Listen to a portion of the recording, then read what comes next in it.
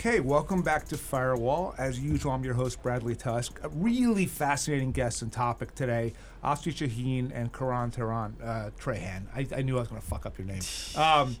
And so I'm going to give both your bios because they're so impressive, but also I want to spend the time really talking about your area of expertise. So, Asfi, you're the co-founder and CEO of WAGMI Labs, which is a venture-backed organization focused on bringing institutional capital to the Olympus DAO ecosystem. You were an early contributor to Olympus DAO. You're a former policy team member. Like, you really, you know this as well or better than anybody possibly could.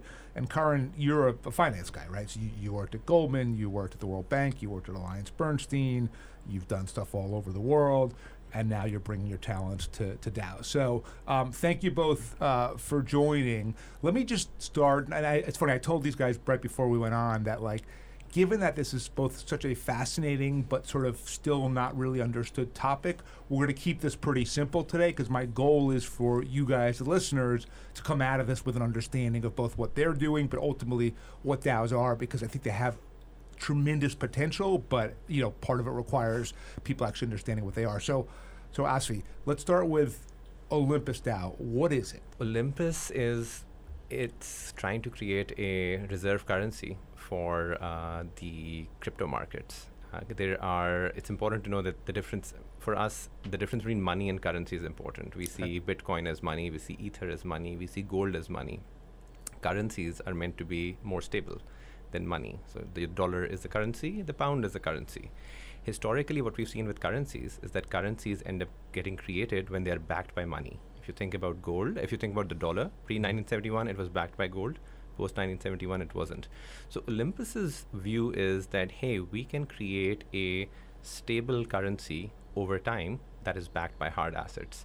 This is a departure from the current most common currency on chain, which are stable coins that are trying to peg their value to the US dollar. That's what I was about to ask you. So can you give us the difference between stable coins and the reserve currency that you're creating? Sure. I think so. I think to understand that, there's a concept in economics. It's called the impossibility trilemma. It's not a law of nature like the gravitational constant. Nothing in economics is. But what it says is that you can't have a fixed exchange rate, an independent monetary policy, and free flow of capital. You've got to pick two. And so Olympus's view is, hey, we can create a floating currency. And so the difference would be, if you look at stable coins use a variety of techniques, either collateralization or some algorithms to keep the value of their token as close to $1 as possible. Right. Olympus's view is we will find stability over time. And that is the difference. And will you peg to the dollar or to any currency? It will not be, and this is where the independent monetary policy comes in. It will not be pegged to any currency. Currently, so Olympus has just gone through a massive bootstrapping of the treasury phase. It went from $0 in treasury to $360 million plus in treasury. Its next phase is what it's calling range-bound stability, where it's going to slowly start bringing in mechanics that will bring the more stability, or it'll lower the volatility in the Ohm token, which currently has been very, very volatile because it was going through a bootstrapping phase. So one more for us, then we'll go to Karan. How did the whole Olympus concept get created? What were you guys thinking about? All that stuff. I wasn't. Well, you're not Zeus or Apollo, whatever they are. I am very accidental to crypto. I am not the founder, not even like core team. I was. My world is more similar to Karan's than it is to Olympus. I was working on an internet for all problem, and at some point I found crypto because I found a company that showed me how to run an internet service on a crypto backend. So for me, the promise of programmable money I only discovered summer of last year, and at that point I started researching other projects. And with the background that I have, I remember stumbling into Olympus's documents in June, and after that I just started writing a lot about it. So I don't know exactly what those guys were thinking, but for me... Do you know, I know their identities are hidden. Do you know who they are personally? I do not. Okay. Would you tell me the truth if you did? It's hard to say, but no. I don't know their identities. So, all right. So, Karan, you have this really successful career in banking, and then all of a sudden now you're in like one of the most cutting edge fields, within fintech. How did you get from point A to point B? So, I attended a conference on crypto in Denver called ETH Denver. In fact, at that conference, I heard Asfi speaking. And I scratched my head because I did not understand a single word of what he was saying. But intuitively, I knew that blockchain was a thing, that it really will transform finance and property. And so I swallowed the red pill, and now it's 8 hours a day, reading, talking to people, attending conferences. So, and what's the role here? Like, as you're, I assume you're the guy that really understands global finance, and is that basically as they figure out how to create a stable reserve currency, you kind of understand what all the different levers are? yes, and finance that uses blockchain needs something which is less volatile than your cryptocurrency. Right. And that's where stablecoins comes in, and a more nuanced version of that is That's what you guys are doing. is what Olympus DAO is. Yeah. But you need that. That drives the entire world of finance on blockchain. Yeah. So how often though? So we invest in, work with lots of different companies in the blockchain and crypto space. How often do they bring in people with your kind of expertise who really understand finance? Is that common, or is this something that they should do but most of them don't? Well, I can answer that. It's super uncommon. Like, as in, even, I mean, Which is crazy. No, even, I mean, Karan is like, phenomenally experienced. Like, I mean, even I'm not as experienced, but like I'm one of the very older guys. Like, I'm 39, but like a lot of people in this community, they'll sometimes refer to me as dad. Like, they are like in their early 20s. So I mean, it is very much a fringe movement that is largely driven by people who I'd call DeFi natives. These are people who had crypto wallets before bank accounts. They have played financial markets like a video game, and as a result, their understanding is sometimes phenomenally profound. They end up creating primitives that they end up doing gymnastics with money that we could only imagine in traditional finance. And frankly, that is the lure for people like me and for people like Karan, because we've seen finance and now we see programmable money doing things that we did not know were possible. So therefore,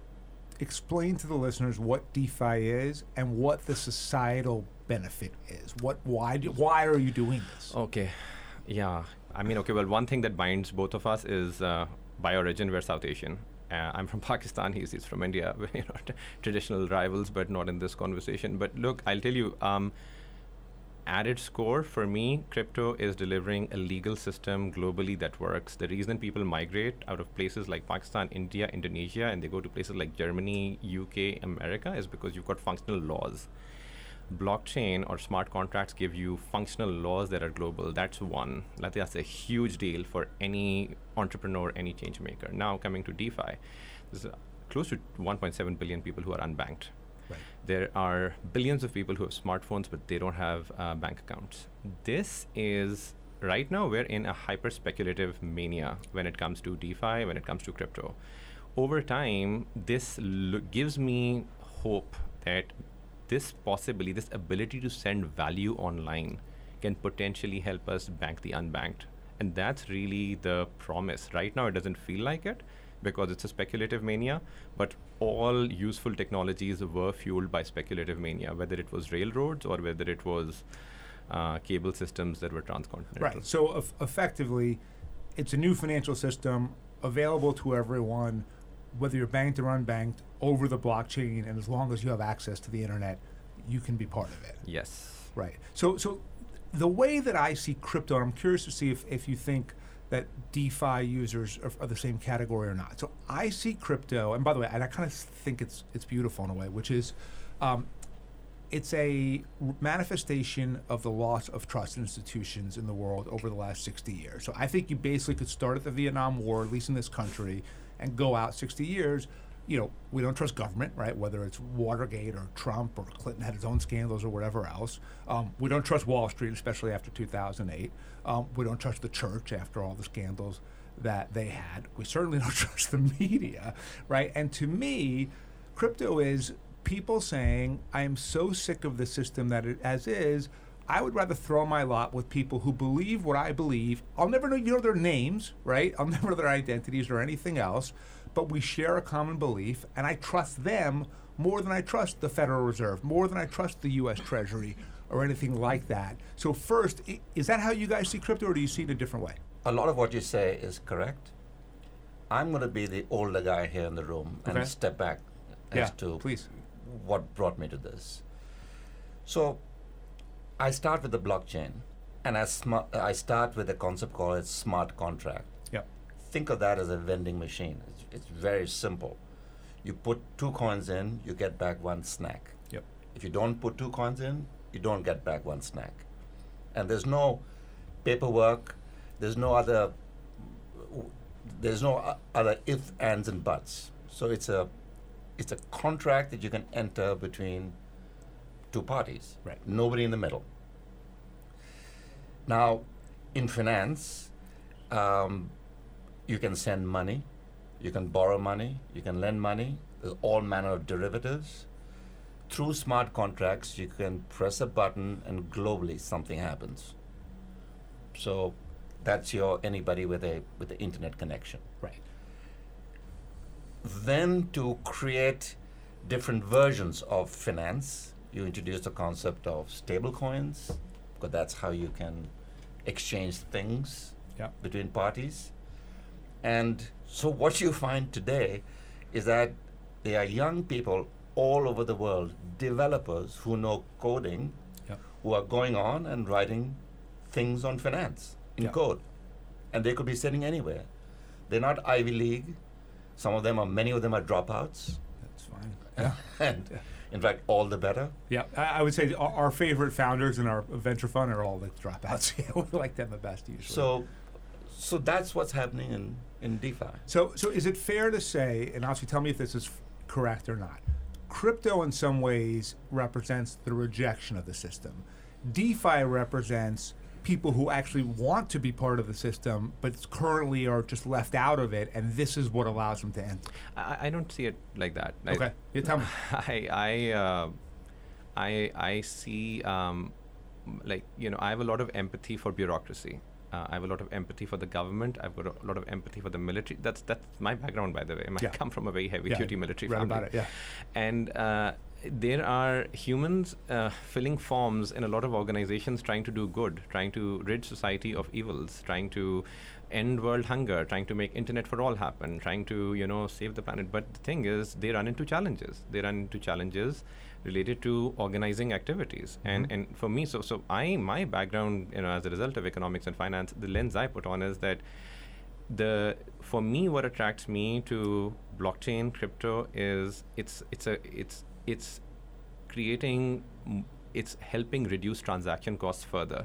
And the reason that matters is a slight detour, and I'll just nerd out a little bit. Yeah, please. Ronald Coase was a Nobel laureate who asked a question, why do firms exist? So I went to University of Chicago, so I'm very, very familiar with the Coase theorem. Okay, great. Then I'll jump to the next one. His student, Oliver Williamson. So Ronald Coase's theory. So I'll jump. Ronald Coase said firms exist because they minimize transaction costs in organizing a certain activity. But his theory didn't play out as he was forecasting. He was forecasting horizontal organizations to happen very quickly. Why did they not happen? Because Oliver Williamson later said, what's the role of managers inside a firm? What's the role of authority inside a firm? And those two things combined showed us limitations of organizations.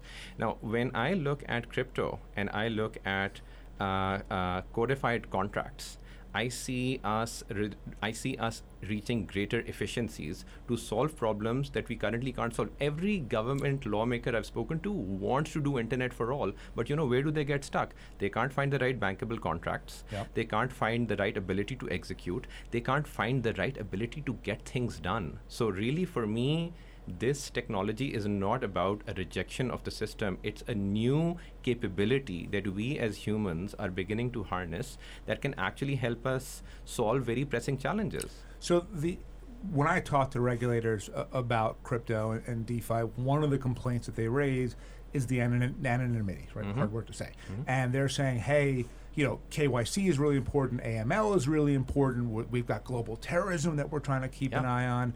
And this entire system basically makes all of that impossible for us to monitor. What's the response to that? So first of all, it's a lot harder to do crime with crypto than it is to do with cash. I'm from Pakistan. Seen a lot of terrorism in front of my very eyes. I also know that when you bust into, or my brother's in the military, the stories I've heard is when you bust into a terrorist outfit and you gather their belongings, what do you find? Firearms and dollars. Yeah. So there's a whole lot of crime happening through cash. Now, when it comes to crypto is crazy trackable. I mean, there's a company called Chain Analysis. They actually met with the Congress and they talked about even with things like Tornado Cash that helps you mask the origin and source of funds, your ability to track transactions is much greater in this new world compared to the older system. On anonymity, I will say that I understand the concern, and I mean my response to government and regulators is the same. That look, I am concerned about illicit activities as much as you are, if not more. I've personally been heavily impacted by global terrorism as a result of where I'm from. And so, but at the same time, it's like this is a very powerful technology. Let's not throw out the baby with the bathwater. Right. So, Karan, you spent a whole career in the system before this. So, tell me what you think. So, the crypto adherents, if they drop this desire to be not challenged on KYC and anonymity, they won't lose anything in the system. And the regulators rightfully say, we don't want the dark web doing bad stuff. Yep, fair enough. We want you to pay taxes on income and capital gains. Mm-hmm. And there's probably a few other things. But in the main, it's this. The crypto industry will lose nothing by adhering to these requirements. Except, okay, fair enough, but you guys are Olympus DAO. The founders are people known as Zeus and Apollo. Mm-hmm. Those aren't probably the names they were born with. Mm-hmm. If what you're saying is right, why are they hiding? So that I can answer. So it's not so much that they are hiding. It's that, you see, it is the ideology around decentralization. It's this idea that we don't want these organizations to be centrally controlled. Now, you could absolutely say, maybe that's a bit naive given where we are in the world. Can decentralized organizations completely exist? But I can say with certainty that the decision to go anonymous was not driven by a desire to do something illicit. It was more driven by partially a desire to create a truly decentralized organization, and also there's a bit of aspiration involved with the story of Satoshi Nakamoto, that this guy came along, created Bitcoin, was an anonymous identity, and then he disappeared. So there are a lot of people who do aspire to be Satoshi in some ways, right? Yeah. There is a whole lot of that. But I mean, and now I will give the caveat, there are many folks who will do illicit activities as anons, but then you don't see quality of thought in their work. You don't see the depth of thinking around incentive structures, around honoring all community votes, around not running away with the funds. Like Olympus right now has a $360 million treasury. Right. If these guys were frauds, literally they could drain that treasury and they could be gone. If these guys were frauds, they would not have spent as much time and energy as they've done to design the incentive structures that they've designed to stay long-term aligned with this protocol. Let's talk about DAOs generally, because Olympus DAO has, I would say, a very clear purpose that has a real societal benefit, right? You can bring 1.7 billion people who are currently cut out from the system ultimately into the world of global finance and make their lives better.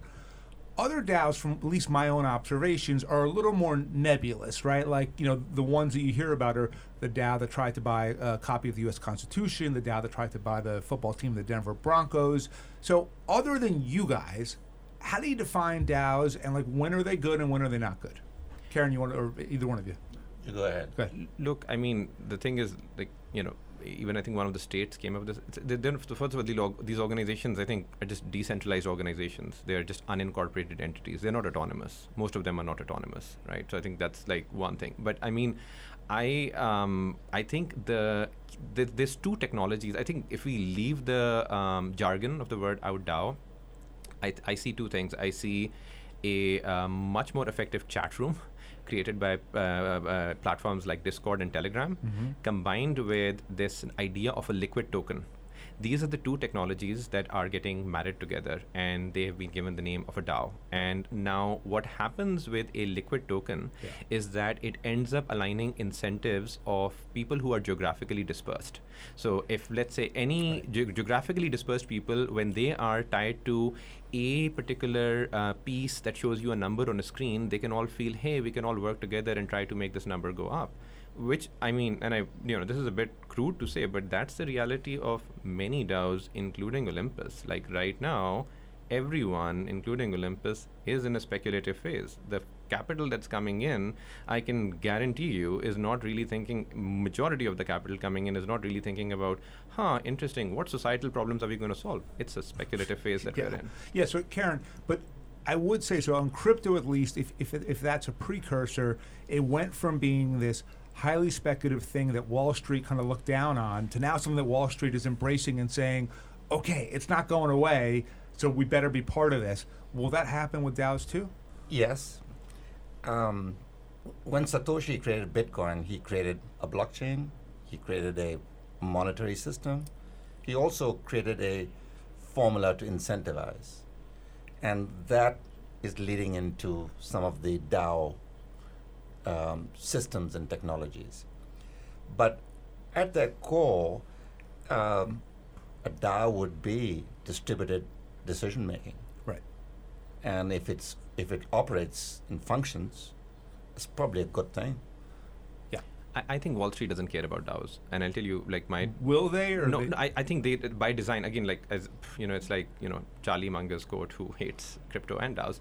Show me the incentive, and I'll show you the outcome. What is Wall Street's incentive? To help people earn more money with their money, and then charge a fee for it. Right. So as far as Wall Street is concerned, what Wall Street is looking for is yield. They're looking for returns. Right. And they're looking for some regulations and safety through which they can market financial products to their clients. Whether that comes from a centralized entity or whether that comes from a DAO, that's less of a concern. But doesn't Olympus offer the possibility to significantly expand the client base? Oh, yeah. Oh, absolutely. Absolutely. And so great, right? Absolutely it does. And I think from that perspective, like, I do see Wall Street coming to embrace this movement, which is not just related to Olympus. There are like a number of other projects that are involved to say that, yes, this is a very effective distribution mechanism. This is helping us get the word out a lot further in many more parts of the world. So in that respect, yeah, and frankly, I wouldn't be surprised. This is the interesting thing about the whole Anon status. I wouldn't be surprised if many people in traditional finance are Anons in the Olympus DAO server contributing. Right. Right, either out of intellectual interest or fear or whatever it is, right? Yeah. Totally. I'm very, in fact, like some people I know who are like, in a pretty solid financial institution who do dabble around with these kind of organizations, but as anonymous individuals, because their organization will never be comfortable that they're doing that. Yeah, or at least not now. Yeah. Karen, so this product needs to go mainstream. And in DeFi, the yields you get are meaningful.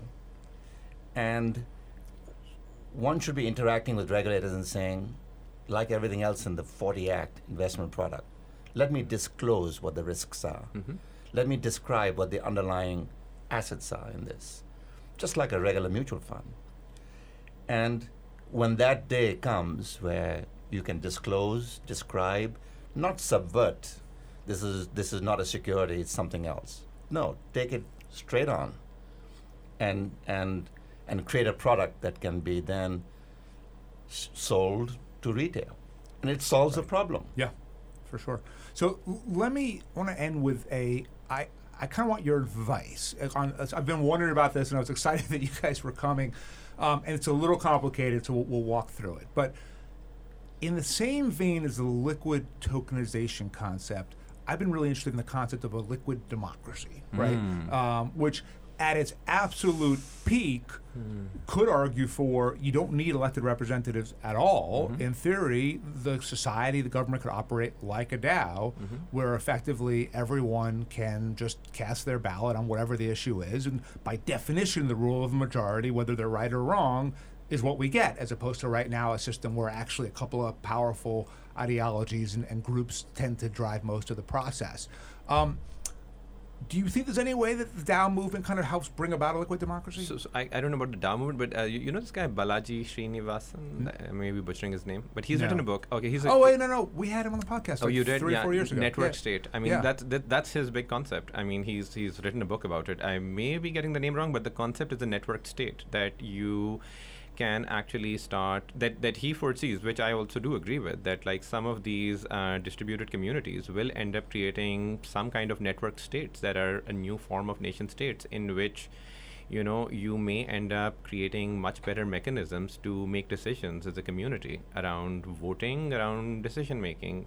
But the jury's out there on how effective this is going to be. People who go deep into DAOs, they have often very similar complaints as anyone does who's worked at a large organization, that things get slow and we run into bureaucracy, we run into the human lethargy. Right, it's tricky because with no bureaucracy it's hard to have any sort of structure. With too much bureaucracy, obviously it deters innovation, and it's sort of finding that right balance. And probably there is never one stable state that is going to be perpetual. I think we're just going to continue to bob and weave and go from one state to another until we find some kind of a happy medium.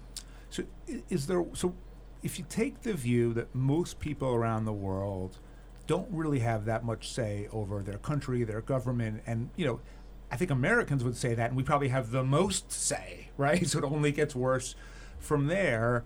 I mean, is there a world effectively where once people get so used to, if the 1.7 billion unbanked through Olympus DAO all of a sudden now are able to be part of the system on the blockchain, where people realize, like, why are we being told what to do by all these other people who have small groups of people who have a lot of power? We don't even have to have government in the form that we have. We don't have to have nations in the forms we have it right now. Like India and Pakistan, you guys are sitting next to each other. I'm guessing the vast majority of Indians and Pakistanis don't hate each other, right? But you have some people in power on both sides, and it's in their interest to have some kind of conflict, and therefore they perpetuate it in one way or another, right? What excites me is the idea of ultimately taking this from banking and to government society overall, and saying we could reimagine and rethink how we conduct government, borders of nation states, the concept of nation states. To me, it's really exciting. What do you guys think? Ditto. Look. I mean, someone again who comes from a military family, the idea of a currency without a military, it's never existed, right? That's not there's never been a reserve. There's never been a reserve currency without a military. So the idea that there could be a meaningful currency in the world, central banks are willing to hold, that's not tied to a military, that is really powerful. On the more utopian idea that people will start making choices and voting and there will be less apathy, that I'm not as optimistic about, because people check out when their lives are kind of working out all right. I mean, voter apathy that you see in democracy, we see the same thing in DAOs. When they start, there's a lot of voters are excited. Once, over a period of time, voter apathy really kicks in. Yeah, you have to continue to run a campaign at them. We've been, out of my foundation, funding and running the campaign in the U.S. to make mobile voting possible. We've done it in 7 states. We're building our own voting technology right now.